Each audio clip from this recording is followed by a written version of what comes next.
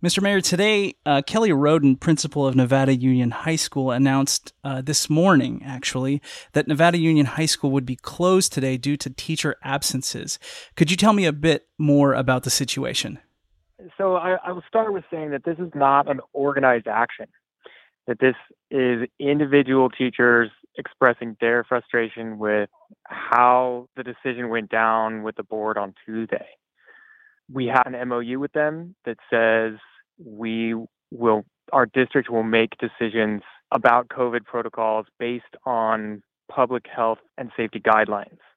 And they just violated the entire collective bargaining process in doing that. So that's what this is about. This is not about masking itself. This is not about even COVID protocols overall, but this is about the collective bargaining process and honoring our contract and collective agreements. How did this come about? Was this something that teachers, although not official, talked about, or could you give me more information about that?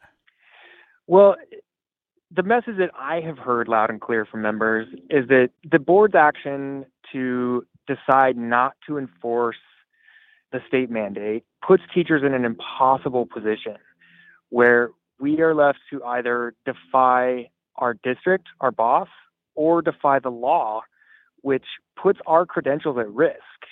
Our credentials are given by the state and are contingent on us upholding the law. Now, could you talk about what the enforcement mechanism for something like that would be? If the state were to decide that teachers are in violation and therefore, take steps to take credentials away, how would that work? What would that look like? And has that ever happened in your knowledge? The way it was explained to me, and this is coming from the California Department of Public Health, is that teachers are responsible for doing that, for upholding the law like that. And our credential is on the line. So if we receive complaints that we don't do that, then they can take away our license, our ability to do our job. It was also explained to me that we could be liable for civil suits because of our not enforcing the law.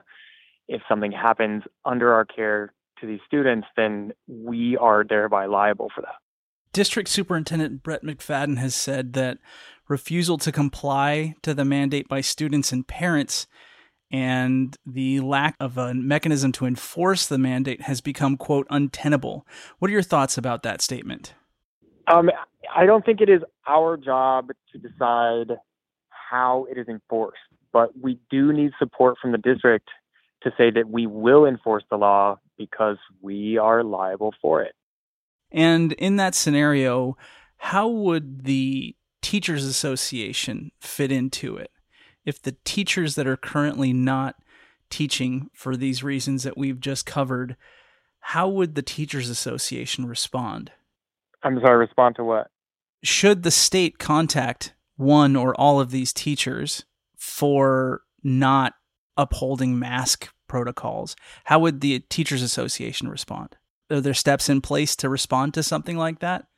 Because this has been kind of a movement by school districts to preempt a state law, we've been promised by CTA Legal that we would be represented, but we don't want to risk it. We don't want to put our jobs and safety of our students at risk by not following the guidance of public health experts. Now, you've said that teachers are upset about what they see as a violation of their contract and the collective bargaining process. Could you elaborate on that, please? Sure. So some of the terms of our contract and of this MOU are that when the state revises those guidelines, we will meet. I'm sorry, can I interrupt? Yeah. Could you, instead of saying MOU, could you declare what that is? A lot of our listeners won't know what that is, and I do apologize for interrupting. Yeah. Let's see. So an MOU is sort of a temporary contract. It's meant to expire at a certain date. So we have an MOU about COVID protocols that we thought, we had ended in June, and we had to revisit that this year. So part of that contract, and it is a legal contract, is agreed to by both sides, and we construct those terms in a collective bargaining process. So the terms of the contract are very clear by design. And for this one in particular, that we will follow state and public health guidelines because they are the experts on that. We are not. So another provision of that is that when those guidelines change, we will renegotiate the terms of the contract. And the guidance from those organizations has not changed. The board choosing this unilaterally, teachers weren't consulted, public health wasn't consulted. Our one medical practitioner employed by the district wasn't consulted. So this jumps that whole process of collective bargaining. I see. And you've said that this is not an official union action. Are there any plans being made to transition towards an official union action? We are grieving this, which I guess, again, I should define as a union action where that's an official process to say, hey, you're not following the contract. This is what you need to do to fix it.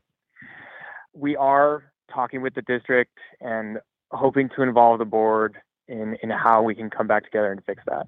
Could you tell me approximately how many teachers are participating? Again, I understand that it's not an official action, but do you know about how many teachers are not in their classrooms as of today?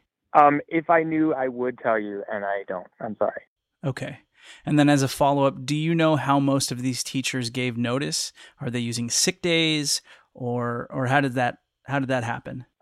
In the meeting just now with district and site administration, Kelly Roden, our principal, said that there were multiple. Teachers have several different ways that they can take time off. So it's kind of all over the place, she said. I see. All right. I've been speaking with Nevada Joint Union High School Teachers Association President Eric Mayer. Mr. Mayer, thank you very much for speaking with us here at KVMR. Yeah, sure. So I do want to make sure and add that we want to repair and restore the relationship with the board.